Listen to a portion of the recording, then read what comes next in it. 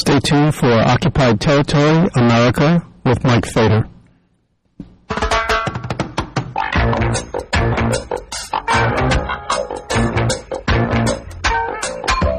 Get up, stand up for your right. Get up for your right. Get up, stand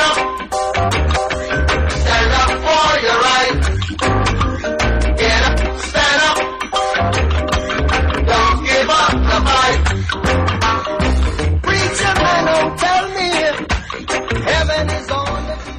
All right, this is Mike Feder here on Occupied Territory America. Before we talk to our first guest today, I wanted to remind you all, as I usually do, and anybody who's new to this show, that we have a sort of a mirror image of this show on Facebook. It's a political blog, I guess you could call it, that I maintain on Facebook, but it just parallels everything that you hear on this show, so check it out. It's Occupied Territory and Facebook. And also, if you want to get in touch with me to let me know anything that's going on in your local community that I might consider worth announcing here or interviewing somebody, or if you want to express your opinion about anything you hear here, then go to my website, which is Federfiles, FEDERFILES.com, Federfiles.com. Now, almost all of you, or I'm sure maybe all of you, have heard about eminent domain being used for a long, long time by local governments, state governments, etc., to seize property, usually in the name of quote-unquote progress. It winds up somehow benefiting businesses, usually to the tune of tens or hundreds of millions of dollars. For instance, now in Texas, you see, the large oil pipeline companies, Keystone, are seizing property there. Actually, I shouldn't say. And more specifically, the state of Texas is seizing property for these huge corporations from people who are small landholders, people who have had ranches in their families, tiny little ranches or farms for 100 years, 200 years. And they are seizing this property from people all over the country. In Texas, it's happening a lot. And people are chaining themselves to machinery down there. But eminent domain, and it's happened in New York City in the 30s and 40s, they just seize property. Usually they wind up seizing property from people who don't have the power to resist. That is to say, poor people.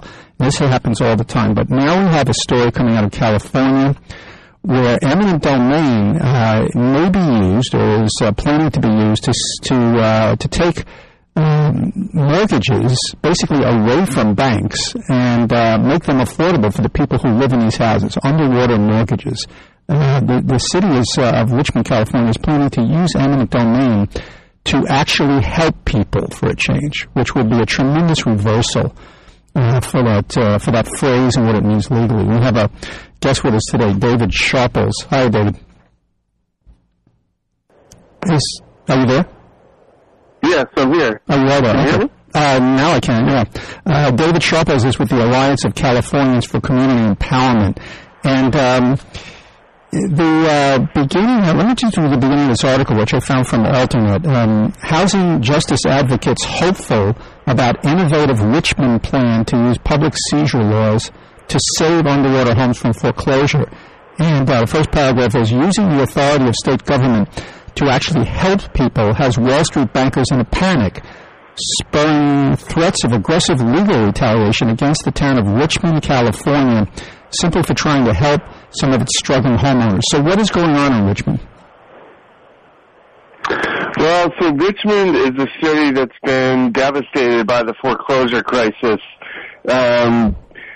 We've got a lot of homes that have gone into foreclosure that are vacant, that are causing blight in our neighborhoods. Houses are boarded up. They've got grass growing really high in their front lawns, and this has a huge effect. I mean, people are pushed out of their homes. They, the property values of the homes around those goes down, so the city loses out on tax revenue and has to pay more in maintenance costs, and has to pay more code enforcement costs, has to pay more policing. So and the banks then seized his property entirely, right? Yeah, okay. Yeah. I mean, and the problem is the banks and the federal government have not helped people. They've not done a lot of principal reduction, which is what we need to keep families in their homes and to save these homes from foreclosure. So what Richmond is looking at doing is using eminent domain to seize the mortgages, not the homes, seize the mortgages, condemn those mortgages, and then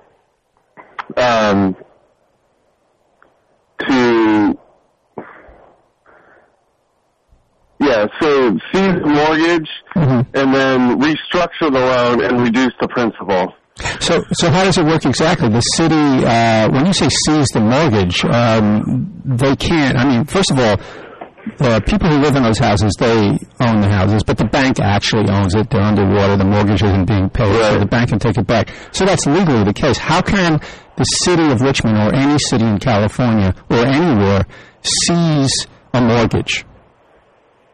Well, so the argument, I mean, in order to use eminent domain, you have to say that there's a public benefit for using that. So, when they built the 580, which is a big freeway out here, they took people's homes because there was a public benefit to having that freeway that benefits the broader society. So, in this case, the city is saying there's a public benefit because because we know that many of these underwater mortgages are going to go into foreclosure, and that's going to hurt the overall city because, every time there's a foreclosure in our city, the city loses out on $20,000.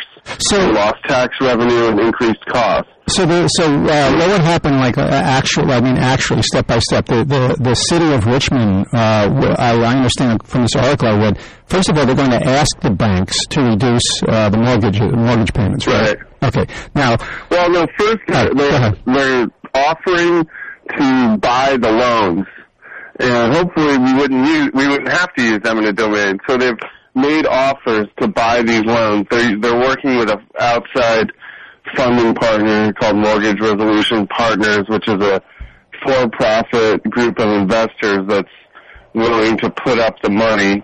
And so the city would buy the loans and then restructure those loans and reduce the principal. To make it possible for the homeowner to be able to pay it and stay in the house, right? Right, exactly. So is this company altruistic, or they intend to make money? I mean, I've never heard of a company. They are for profit. They're trying to make money, but we think it's okay for them to make some money as long as they're helping people, save their homes from foreclosure. So what has the response been so far by banks in the area? So, I mean, the response by, the major response by the Wall Street banks has come from SIFMA, which is the Securities and Investment Financial Markets Association. This is the big lobbying group and trade association for Wall Street banks. So, they've threatened and sort of bullied Richmond by saying that if you go ahead and do this, or if any city goes ahead and uses eminent domain to do this, then we will not make loans in that city. And our response to that is if they do that, then we should file a lawsuit against SIFMA because that's redlining and there's laws against that. And there's also antitrust laws which say that banks can't get together and boycott a city, or corporations can't come together and boycott a city. So the mayor of Richmond, her name is Gail McLaughlin, right? And so where is it right now? I mean, what is happening at the moment? I mean, what step has been taken? So the city has made offers to buy these loans. They've formally, sent letters out to the bank saying we would like to buy these loans and so that we can restructure them and reduce the principal. And they've given the banks a deadline and said, if you don't agree to sell them, then we are going to use eminent domain. And do you know what the deadline is? Yeah, it actually passed 2 days ago. I think it was the 13th. All right. So now what? And rather than getting any favorable responses, actually I think they some of them said that they were looking into it or they were going to get back to the city, but actually Wells Fargo filed a lawsuit trying to get an injunction against Richmond using this program. So she must have been aware of the fact that they would respond legally like this, and it could turn out to be an extremely expensive thing. The city of Richmond, I guess, has a city attorney who would fight these cases? Well, so the outside investor group, Mortgage Resolution Partners, they have said that the city is indemnified from lawsuits, and that MRP will cover all of any legal expenses and any losses the city might incur. Well, I mean, this is the kind of thing that it would be good if it happened all over the country. Are any other places in California or any other places that you know of thinking of doing this? Yeah, they're looking at it in 2 other cities I know of in California, El Monte and La Puente, and then there's other cities around the country that are looking into it. So Seattle, Newark, New Jersey, North Las Vegas, other places that are looking into it. Yeah. Now this is something where a for-profit corporation could actually make some money. Maybe they wouldn't get as rich as a bank gets, but in the end, the bank isn't really getting anything out of this except a condemned house in a bad neighborhood, right? I mean, what's the value? Why would they fight a thing like this? Well, I mean, that's one of the things we're saying is that the city of Richmond is offering the banks, fair market value for the loans. I mean, I think the banks, don't, they say that this is an illegal taking, so they're sort of fighting it on principle. But we feel like it's a win-win. I mean, it's definitely a win for the homeowner, who's going to save their home from foreclosure.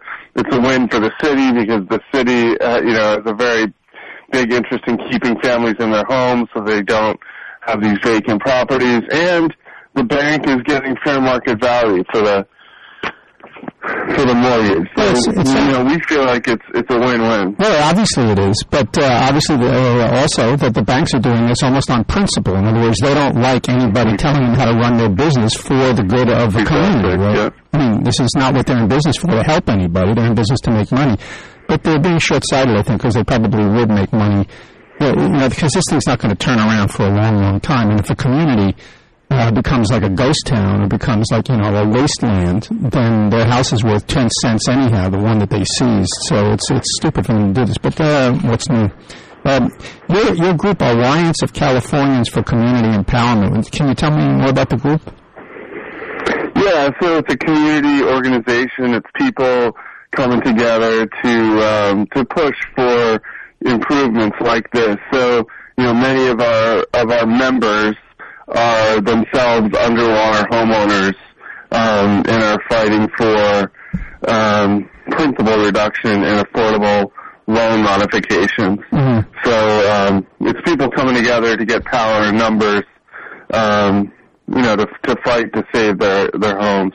And one thing that people can do if they're interested in getting involved, there actually is they can go to the HomeDefendersLeague.org website, and so the Home Defenders League is a group that we've started, and it's actually associated with other groups around the country, and these are people who are coming together to get organized to fight back against the banks and save their homes from foreclosure, pushing for principal reduction. So it's HomeDefendersLeague.org, right? Correct. And I suppose this had to be done because waiting for the federal government, which is actually a subdivision of most of the banks, is a hopeless task, I think. Yeah, I mean, we feel like the federal government has not done what it should to help families save their homes from foreclosure. They haven't really delivered principal reduction, and so it's a huge problem. And we would want to see, last week the regulator of Fannie Mae and Freddie Mac, which is FHFA, which is run by Ed DeMarco, who has been opposed to principal reduction. And so we've been pushing on the Obama administration to fire Ed DeMarco. He came out, he's sort of in the pocket of Wall Street, and he came out saying that if cities use eminent domain to seize loans, then Fannie Mae and Freddie Mac might not make loans in those cities. So he's sort of lining himself up with the Wall Street bankers, and so we've been pushing for him to be pushed out of that role at FHFA, and we want them to install the person who Obama has nominated, whose name is Mel Watt. Now, is Mel Watt, was he a former congressman? Yeah. He's somebody that, we'd rather see in there than Ed DeMarco. Well, I mean... and largely because of this issue that DeMarco has been totally opposed to doing any principal reduction, which we think is really the solution that's needed. You're listening to David Sharples, SHRPLES, and he's with Alliance of Californians for Community Empowerment. Is there an acronym, or what's the website that people go to find out more about that?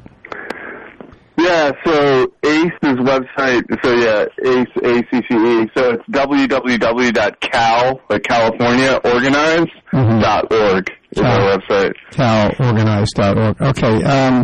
So what I've noticed by interviewing people, for a long time now, what's becoming clearer and clearer to me, and in a successful way, is, like, for instance, a week or two ago, I spoke to somebody in northeastern Pennsylvania, an anti-fracking group that organized locally, and these are people who live in the community, and mounted a legal campaign, a political campaign at a local level, and actually forced a lot of the large oil companies in the Northeast to actually, and gas companies to let their leases go and to get out. And I'm seeing this everywhere. The more I talk to people all the time, the more I'm seeing that acting within any kind of large political party structure or at a national level seems to be fruitless, but acting at a local level seems to be the way to go. Do you think so? Yeah, I think so. Yeah, in some ways, yeah, definitely. We feel like this is a local solution, and, it's something that the federal government and these big banks have failed to do, and so, there's an opportunity at the local municipal level to do something. So we're not gonna sit by and just, let so many people lose their houses. That's the thing, is half of the mortgages in Richmond are underwater. So we know that a large percentage of those are going to go into default, into foreclosure. And so, if we just sit by and don't do anything, then, the foreclosure crisis is going to continue to hurt our community. And so, the federal government's not doing anything, so, we kind of have to act at the local level. All right. So why don't you give out one or two other of those websites again? And I appreciate your coming on. Let's hear those websites for people to go to. Yeah. So the ACE website. So ACE is a California statewide organization. That's www.calorganize.org. And then the National Home Defenders League is homedefendersleague.org. All right, thanks, David, for coming on. And you're welcome. This is for people all across the country. The way to do this, the way to change things, is clearly locally. Because if you're thinking of changing anything through a national Democratic Republican Party, you're wasting your time. Okay, thanks a lot, David. Thank you. Okay, this is you're listening to Occupied Territory America with Mike Feder, and we're here every week at 2 p.m. Eastern on PRN.FM. And check out PRN.FM's other programs. We have a lot of really, really good programs on this station, and available everywhere. And these broadcasts are also obviously archived, and they're available as podcasts later on the same day usually, or certainly the next day. And once again, let me mention that if you hear anything you like about on this show or anything you're interested in, you can always go to my website to communicate with me. It's Federfiles, FEDERFILES.com. Always a good idea to do that. Check out the website. Then also you can go to our Facebook page, and that's Facebook and Occupied Territory. Just Google Facebook, Occupied Territory. That'll take you there. We have 2 other guests at 11:30 talking about a new documentary called Citizen Koch. Citizen Koch, which is about, I say Koch, I always do this, because I can't say Coke. Citizen Coke is the name of the documentary. We had a mayor in New York City named Koch. Maybe that's what I'm doing. Spelled exactly the same way. So in New York, if you live in New York, Koch is Koch, but it's Coke. Citizen Coke, which is about David Koch. Some of you may have seen a documentary called 740 Park Avenue, which did air, I think, on our local PBS station. It's WNET. And what's going on here locally, and this was about some of the richest people, these actually maybe through a handful of the richest people in the country who live in this one building, this incredibly ornate, fancy building on Park Avenue in New York. And really, it's not just about that, of course. It's about all these billionaires. David Koch lives there, and so does someone named Steven Schwartzman, who's the head of a hedge fund. Each one of these guys has an average of like $20 billion. And it's also interviews with other people who live in the neighborhood, and then also interviews and a documentary depiction of people who live, maybe a mile or two away, who are living in utter, complete misery and poverty, while these guys have 32 rooms, triplexes with 32 rooms, and make their money off of money. They don't do anything at all for anybody that's any good. They poison the earth. They make money off of money, which is probably as immoral as you possibly can get. Amoral, actually. And what they do to offset this, what they do to balance this out, in their own minds, that is they fund all kinds of public things. Like David Koch is constantly funding. He gives money to Lincoln Center here. It's mostly stuff for the arts. Or he gives money to the Metropolitan Museum of Art. And the other son of a bitch who lives in that building named Steven Schwartzman, one of the great pigs of America, you should check him out sometime. He's the one who has 32 rooms. He's got a family of like 4 people. And he's got 32 rooms, right? And this guy, it's the least of his excesses.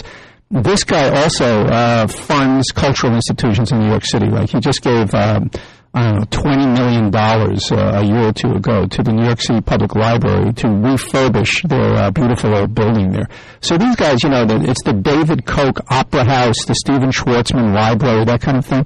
This happens all the time all over the place. Some of them actually will fund whole hospital wings or brand new hospital buildings, or buy $20 million of equipment for a hospital in their cities. And as far as they're concerned, this takes them off the hook for all their piratical, predatory behavior, in which they're putting essentially probably millions of Americans at risk for all kinds of diseases because of the industries that they own. But other things they do, where they do national pushes to eliminate the minimum wage, where they ship jobs off overseas. Hedge fund guys, this guy Steven Schwartzman, he's a hedge fund guy. He buys and sells companies like Mitt Romney did, and usually breaks them up or puts people out of business. He makes money by manipulating currency, you name it. So what they do is they buy themselves off the hook. They attend all these ceremonies. The mayor of the city comes out, the head of the Metropolitan Museum in New York City, the head of the public library, everybody comes out and they're all kissing his ass, and they're cutting ribbons, and everybody is celebrating it. They have bands, everybody is entertained, more bread and circuses, and then they go back to the office and destroy a large company with 4,000 employees in Milwaukee someplace, or they buy up the city debt of Detroit and try to make everybody even poorer and throw them out of their houses. This is the behavior of these kinds of people. So this is the documentary. It's not the greatest documentary in terms of a film, but it makes its point. It's called 740 Park. Well, a newer one that is also made, is called Citizen Coke, and it's about this guy, David Koch, in detail. And one of the problems is that David Koch, and they wanted to show it on public TV across the country. Where do you see documentaries on television? You see them on public television, right? But I don't know what it's like in your local area where you have your public television station. Our local public television station is one of the two, you might say, flagships of the PBS system. And PBS, of course, is watched by millions, probably tens of millions of people all across the country. A lot of them are upper middle class or even upper class people. In New York City, Channel 13 it's WNET, Channel 13, and they are probably the flagship station of PBS. David Koch was for a while on the board of PBS and was not happy about this documentary 740 Park floating around because it portrayed him in the worst possible light. In other words, how he really is. And he got upset about that. But nevertheless, he stayed on the board because he likes to fund cultural institutions while he's raping and killing the American public and the economy. And he got upset. And now he's finally resigned from the board, the local board of WNET. And one of the problems here is, and we'll hear more about it from our two guests who are coming on in just a couple of minutes, is that this new documentary is in detail about his life and the way he lives and what he does, and he didn't like it at all. And since he's always contributing lots of money to the local NET station here, the PBS station, they didn't want to offend him, of course. So this film was blocked from being shown, and there's all sorts of bureaucratic jive, hiding behind walls and playing peekaboo answers from the head of WNET. But in fact, they were just afraid of this guy, and they were afraid that he would take his money away and convince his other rich friends to take their money away. There are public stations, public radio and public TV stations, non-commercial, non-profit, charitable TV and radio stations all over the country. And a lot of them have, there was something changed. I suppose it happened during Reagan. Usually most of this stuff did, where they could take what they call underwriting grants. In other words, commercials. So when you watch, PBS, you see all these commercials for giant oil companies, for banks, whatever it is, and they're funding the latest episode of Downton Abbey, or they're not funding, by the way, like BP is not funding the latest episode of Investigation into the Oil Industry. They fund cultural stuff, right? A lot of the money to keep these stations going, and a lot of these stations do some very good work, and these are big stations, comes from these rich companies. They call it underwriting. It's a polite way to say commercial. And it's sickening is what it is. And my attitude about public radio, having been on a non-profit, non-commercial radio station for a good part of my radio career, is you raise money from the people. You don't go hat in hand to a lot of very, very rich people who have the interest of the people not at all in their hearts, in fact, just the opposite, and ask for their money, because inevitably what you're going to get is a lot of programming for upper class and upper middle class people. It'll usually be for white people. It'll be for people who are self-satisfied. It won't be programming that reveals generally in essence is what's wrong, what's rotten in the state of the whole country at large. I mean, as far as I'm concerned, I'd go so far as to say capitalism, but, they haven't made a documentary like that yet. There's not going to be a socialist or Marxist documentary, right? Who knows, maybe there will be. But anyhow, what people should do, and this is what I did when I was working at a non-commercial radio station, you raise money from people in small amounts, and, all these PBS stations, and I suppose your local one does, they do that. They do it all the time. But it's never enough for what they want to do. And sometimes these places, they pay $1 million a year to the president of the network. I mean, there's a lot of this going on. In charities, in New York City, we have our big public radio station here is WNYC. They pay the head of our local public radio station close to $1 million a year in salary, because she knows a lot of rich people and brings in money and makes a profit at a non-profit place, right? So this happens all over the place with charities. It shouldn't be happening. You're the head of a charity. Why are you doing it? To get rich? No. You should have 1/10 of what you're getting paid.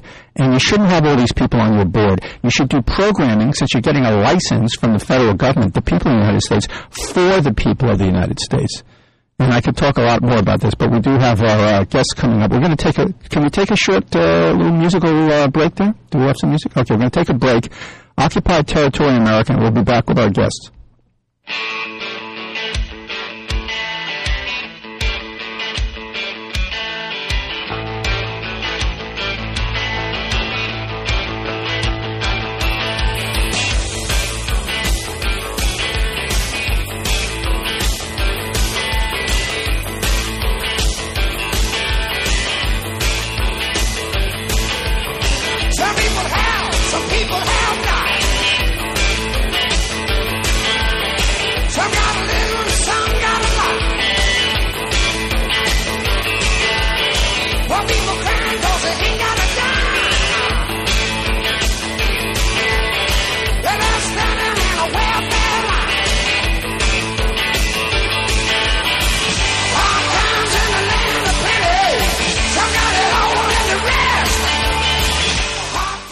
This is Mike Feder again on Occupied Territory America.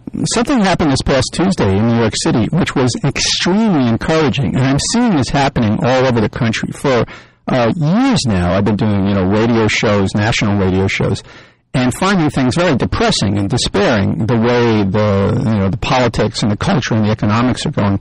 But lately, in the last several months, maybe this is partially the result of Occupy and also a lot of places like MoveOn, places that are on the web, web activity as far as, and also people out in the street. There is more and more encouraging news all the time, which is very good to see. And this past Tuesday in New York City, a couple of groups got together and had handed a petition to our local station. I was just mentioning WNET, our PBS station. 350,000 petition signatures calling for the broadcast of a documentary called Citizen Coke on public television. And our local station here has not broadcast it yet. And we're going to get some background and some details about what's going on here, about what this documentary is. We are trying to get in touch with one of the directors of the film, but we're having a little trouble reaching her. But meanwhile, we have with us somebody from the Working Families Party. The National Communications Director, Joe Dinkin, is with us. Hi. For having me on the show. Sure. So the details are, in fact, that you and what other organizations got together with you to present this petition? Well, we had 350,000 petitions collected by Working Families, MoveOn, Credo Action, and Demand Progress, and then a group of about 40 or 50 of us braved the pretty heavy rain to deliver them to WNET. That was Working Families and some MoveOn members and SEIU members, members of United New York and the Writers Guild of America, all sort of got together to meet up outside of the offices of WNET in Midtown and deliver the 350,000 signatures to Neil Shapiro in support of a broadcast of Citizen Coke. Well, not Neil Shapiro, I suppose a security guard or somebody, but... actually, a vice president of programming came down to accept the petition. So, really? Interesting. Yeah, not a nobody. Well, that's interesting. So they are taking it somewhat seriously. Yeah, I think so. The film is called Citizen Coke, a film about money, power, and democracy. When was this film made? It was made over the last couple of years, and hopefully Tia will get on the line too and can tell you a little bit more about the production. But Jane Mayer at the New Yorker initially reported on this story, did some really great reporting, and found that the documentary had been pulled essentially out of fear of upsetting David Koch, one of the two Koch brothers, the Tea Party funding conservative billionaire industrialists who don't believe in the minimum wage or climate change. David Koch had been a major donor to WNET and several other public television stations, and he was also serving on the board of WNET. And WNET had recently aired another documentary called Park Avenue that was critical of had a segment that was critical of David Koch. Is that 740 Park? Is that the same one? That's 740 Park. Yeah, right. You're okay. right. Yeah. They just aired a documentary that was 740 Park Avenue that was critical of David Koch.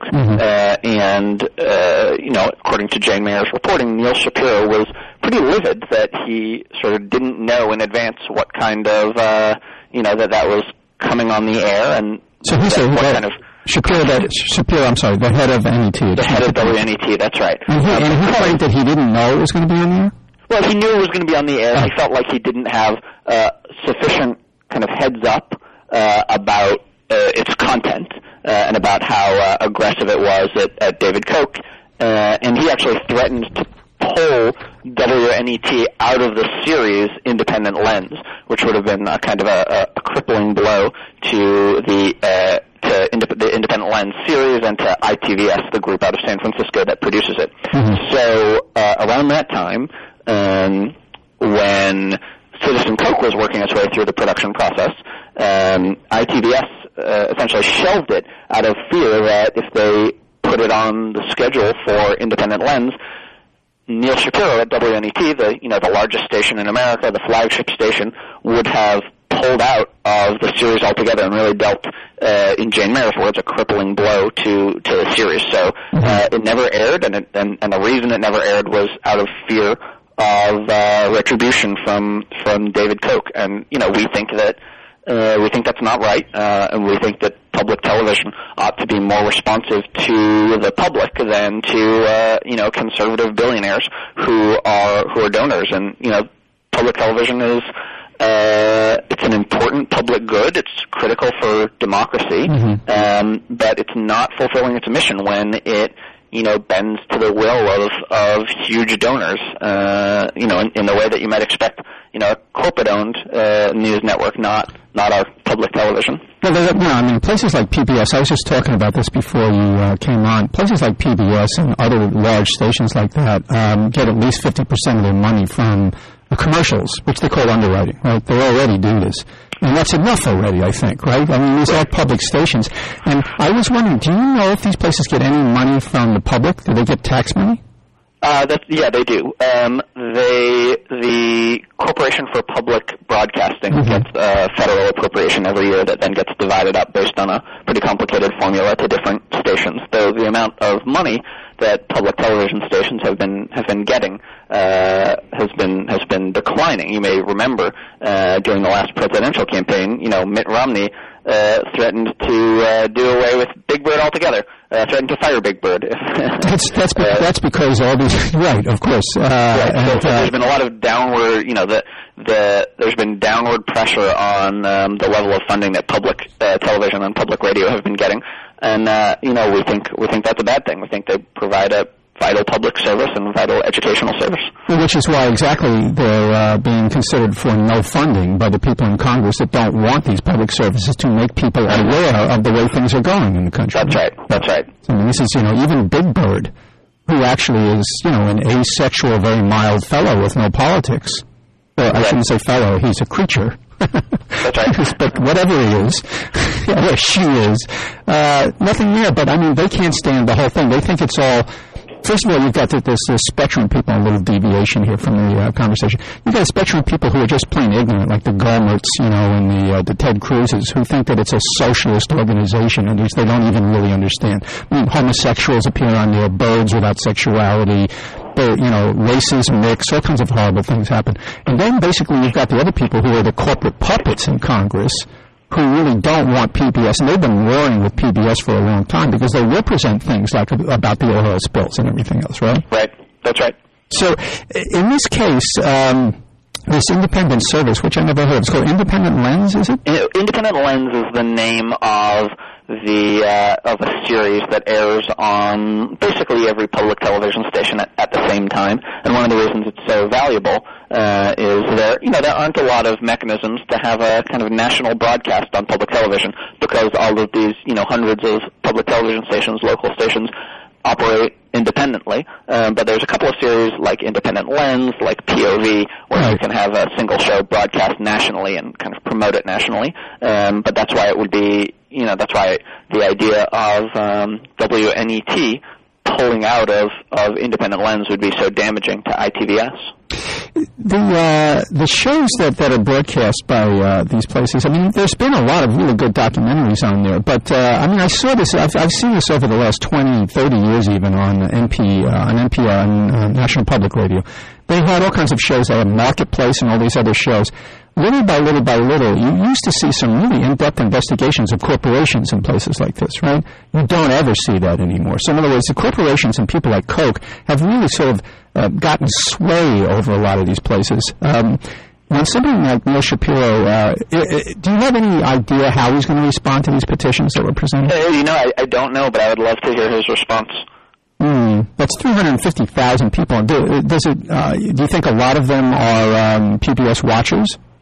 The petition allowed a place for people to provide their own comments, and lots of people wrote in to say, I watch PBS, I watch my local PBS station, and I think this is outrageous. So I think it's a lot of, I think our membership is definitely lots of people who are public television watchers and who agree with us that it's kind of an important public service. I would love to see the whole thing turn around. I was talking earlier also about the fact that charities, public television stations, large radio stations, like in New York City, and our local NPR station, WNYC, the top 3 or 4 executives at that place make out like $2 million. You know what I mean? People are on there who make $200,000, $300,000, hosts, right, presenters, whatever you want to call them. Things really need to turn around. If these are people's places, they get people's tax money, they should really be for the people, right? I think that's not a question, is it? It was a statement, but go ahead. Yeah. But I think the reason that, that we're involved in this issue is because, we're increasingly seeing the destructive and corrosive influence of big money, particularly in politics and in our electoral system. David Koch is the richest man in New York. He and his brother have spent literally hundreds of millions of dollars over the past decades in supporting, conservative political causes and right-wing politicians. Scott Walker famously among them, but lots of other ones too. Mm-hmm. We think his voice in public life is plenty loud. It's his big spending makes it harder for everybody else's voices to be heard at all. And now their increasing interest in shaping our media threatens to give them an even bigger role. And democracy is supposed to mean one person, one vote. And the idea that a couple of super wealthy individuals are having this increasingly outsized role on the outcomes in our democracy and in our society is, I think, really dangerous. Maybe you could write that down in a memo and send it to the Supreme Court, because I think they missed that. I think they got that one wrong. Yeah, they got that one wrong. And the Koch brothers also, they are supporting all kinds of initiatives people should know, which are so anti-people in general that they're extraordinary. I mean, like you say, for instance, about climate change. I would disagree with you that they believe in climate change. I think they believe in climate change, but not for the better, if you know what I mean.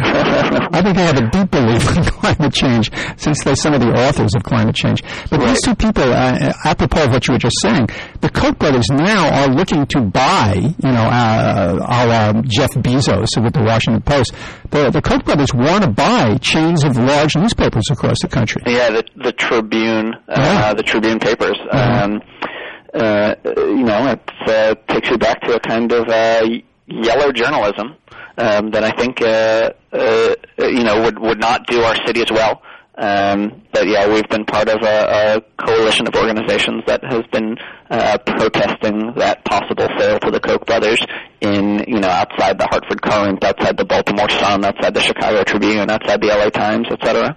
Famous, important, very valuable newspapers, to the extent that people read newspapers anymore. Everything's switched to the net. But we're talking to Joe Dinkin, and he's the National Communications Director at, is it Working Families Party? Yeah, at the Working Families Party, that's right. And the website is? Workingfamilies.org. Okay, and what other actions are you involved in these days? Oh, lots of stuff.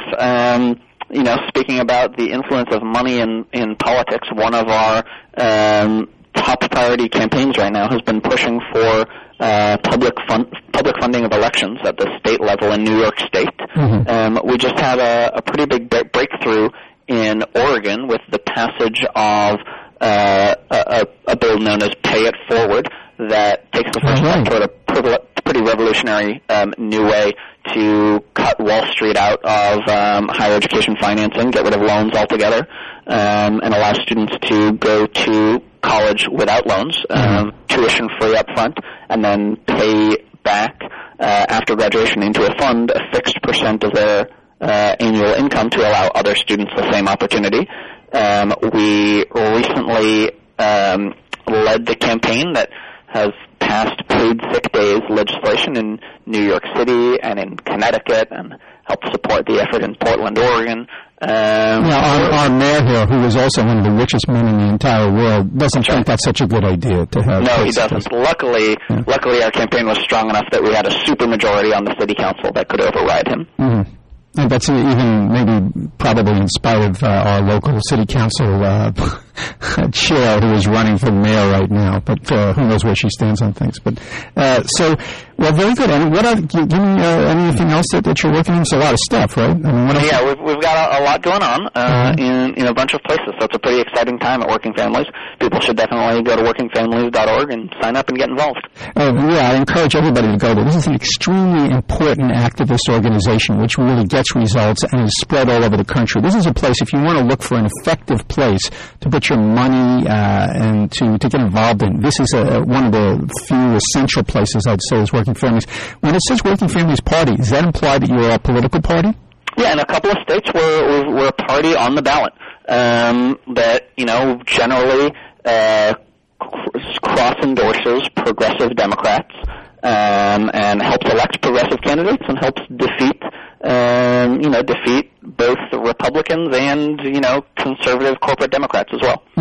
So basically still you're sticking with, you're not headed straight to a third party. You're not endorsing the best Democrats you can find, but you're not stepping outside that?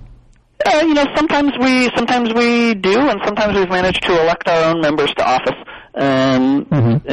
Councilwoman Letitia James here in New York City, representing actually the neighborhood I live in Fort Greene and Clinton Hill and Prospect Heights, and Crown Heights in Brooklyn, was elected solely on the Working Families Party line back in 2003. She's now a Democratic and Working Families candidate for Public Advocate of New York.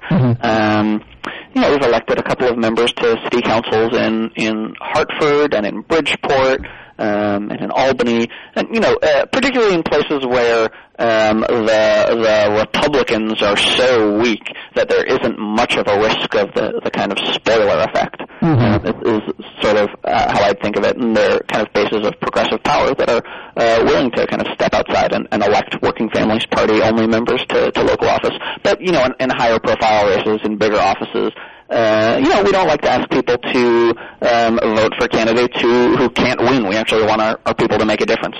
So the main way we're involved in elections is by participating by backing progressives in Democratic primaries and then helping good progressives beat bad Republicans in general elections as well. Okay, workingfamilies.org, and everybody should check this out. This is one of the places I constantly get updates from them, and I urge you all to check that out. And the movie is Citizen Coke.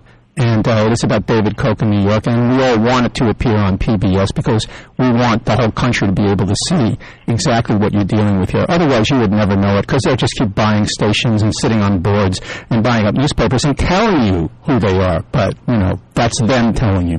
All right, thanks a lot for coming on, Joe. Thanks, and I would be remiss if I didn't also give the website for Citizen Coke. You can get updates from the filmmakers. Oh, yes, I'm sorry. At citizencoke.com. Citizencoke.com. That's Coke, K-O-C-H, yes, not C-O-K-E. Not C-O-K-E. Not at all. No, I keep telling people we had a mayor in New York City for the longest time named Koch, Edward Koch. Ed Koch, right. So in New York, you tend to mispronounce that. So. That's right. Okay, so yeah, it's Citizen Coke is the name of the movie, and they have a website. Check that out, too. And, you'll be able to see it, but you would like to see it on your public station, wouldn't you? You pay taxes. All right, thanks a lot, Joe. Thanks so much for having me on. Okay. This is Mike Feder on Occupied Territory America, and this is one of the shows that's presented here on PRN.FM, who will present programs for the people of this country. This is not a place where we have rich corporate sponsors or underwriting. So if, in fact, you are so moved, and there are other programs besides this one that you like, I know there's a lot of regular listeners, if you like my other show that I do on here, which I make sort of free-form commentaries about culture, psychology, life in general, sometimes politics too, and history. It's called The Turning Point, and it's on at 4 p.m. So if you've never heard that, I urge you to do it. 4 p.m. on Mondays, The Turning Point. And there are, of course, archive broadcasts about that are on PRN.FM. If you like other programs on here, too, this is a place where you might want to help donate. And if you a way to do that is if you go to PRN.FM, to its main homepage. I believe, I hope this is correct, that there is a place on there where you can click and where you can donate to the station if you have some extra money, because you're not going to hear this stuff hardly anywhere else.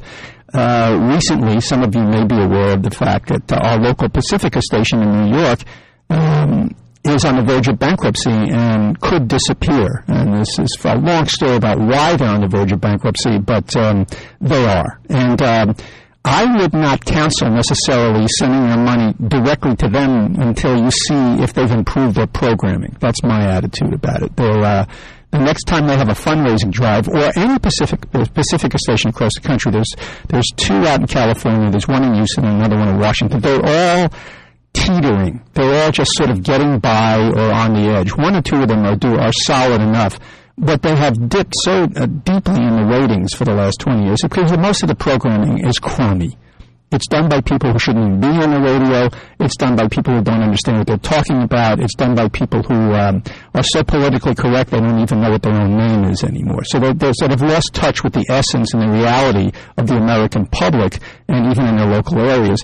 That's why people don't listen to them so much anymore. But they can always be turned around. One thing you can do, though, is send money to this station right now. I'm on this station right now. And help us keep going, because we've picked up a lot of the slack and even in some cases gone beyond what Pacifica has done and is doing. So that's PRN.FM. One other thing I wanted to mention, I don't know if there's really enough time for this right now, but people talk about in this country, about politicians, and I know, I've gone on a lot about here. You just heard Joe Dinkin from the Working Families Party talk about how he doesn't want people who are members of the Working Family Party or who donate to his website or are interested in politics from his point of view, or from the Working Families point of view, I should say. He doesn't want people to support losing candidates. In other words, he's saying don't vote probably for a third party. Try to put your money and your energy and your votes with progressive Democrats. Now, we all know that out of thousands and thousands of Democrats running all across the country for various offices, there's probably 12 of them that you could say are progressive Democrats. Well, however many there are, Working Families Party is the place where you might want to go, because they will put money and effort and get petitions together, and they're very organized and very effective. But my attitude is still, I have to maintain, it is still that we are never going to have anything but a capitalist, upper-class, 1% economy in this country, which is going to declare wars all over the place, spy on you, take your money, and take no money from corporations or rich people, if we keep voting for these two parties. I suppose, yes, there's an argument to be made that if you support the most progressive candidates in the Democratic Party, which is what Working Families is doing, and I know a lot of you are doing it locally, then that's an important thing to do, and that's the way to go. I think that's true. But also, I would suggest that if you have a place like the Green Party or the Justice Party or other places, especially locally, you might want to threaten, put it this way, you might want to threaten the local progressive Democrats that they are going to lose out. They're going to lose their offices, not get reelected, or not get elected at all if they don't move over to where the people are. It's not good enough to be a member of the Democratic Party anymore and just say, okay, vote for me, I'm not a Republican. That doesn't work anymore. People see through that crap. So Working Families Party, I think, is a pretty good place to go. So if you're of a mind not to vote for a third party, you don't feel like doing that, I think it has an effect, and I think it's an important thing to do. I do that. But if you want to vote for progressive Democrats, and there really are some, I know some off, there's 1 or 2 senators, there's maybe 20 or 30 Congress people who you can vote for, who I would say are progressive people who are worth voting for. For instance, we're all looking at the specter, and I mean that in terms of, sort of like a horrible ghost appearing of the past, of the corporate past. I am the ghost of corporate past, repent. But, we're looking at the specter of Hillary Clinton running, and she would get a lot of votes from people, right, because she's a woman, because whatever. It's the same old thing. She is a corporate stooge, the same way Obama is. She's probably just a more effective one. Anyhow, that's Occupied Territory America for today, and we'll be back next Thursday at 2 p.m. Check out my other show, The Turning Point, at 4 p.m. on Mondays, and we'll see you then.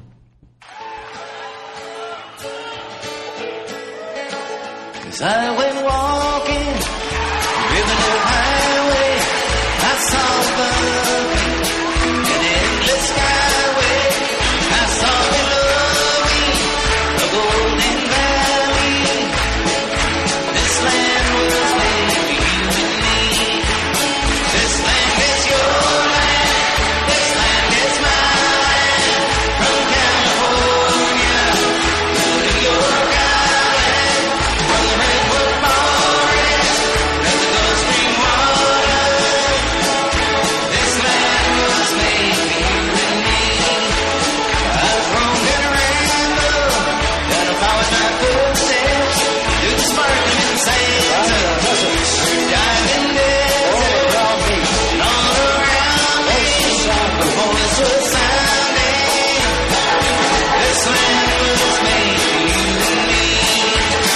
This land is your land, this land is my land, from California to New York Island, from the redwood forest to the Gulf Stream water, this land was made for you and me.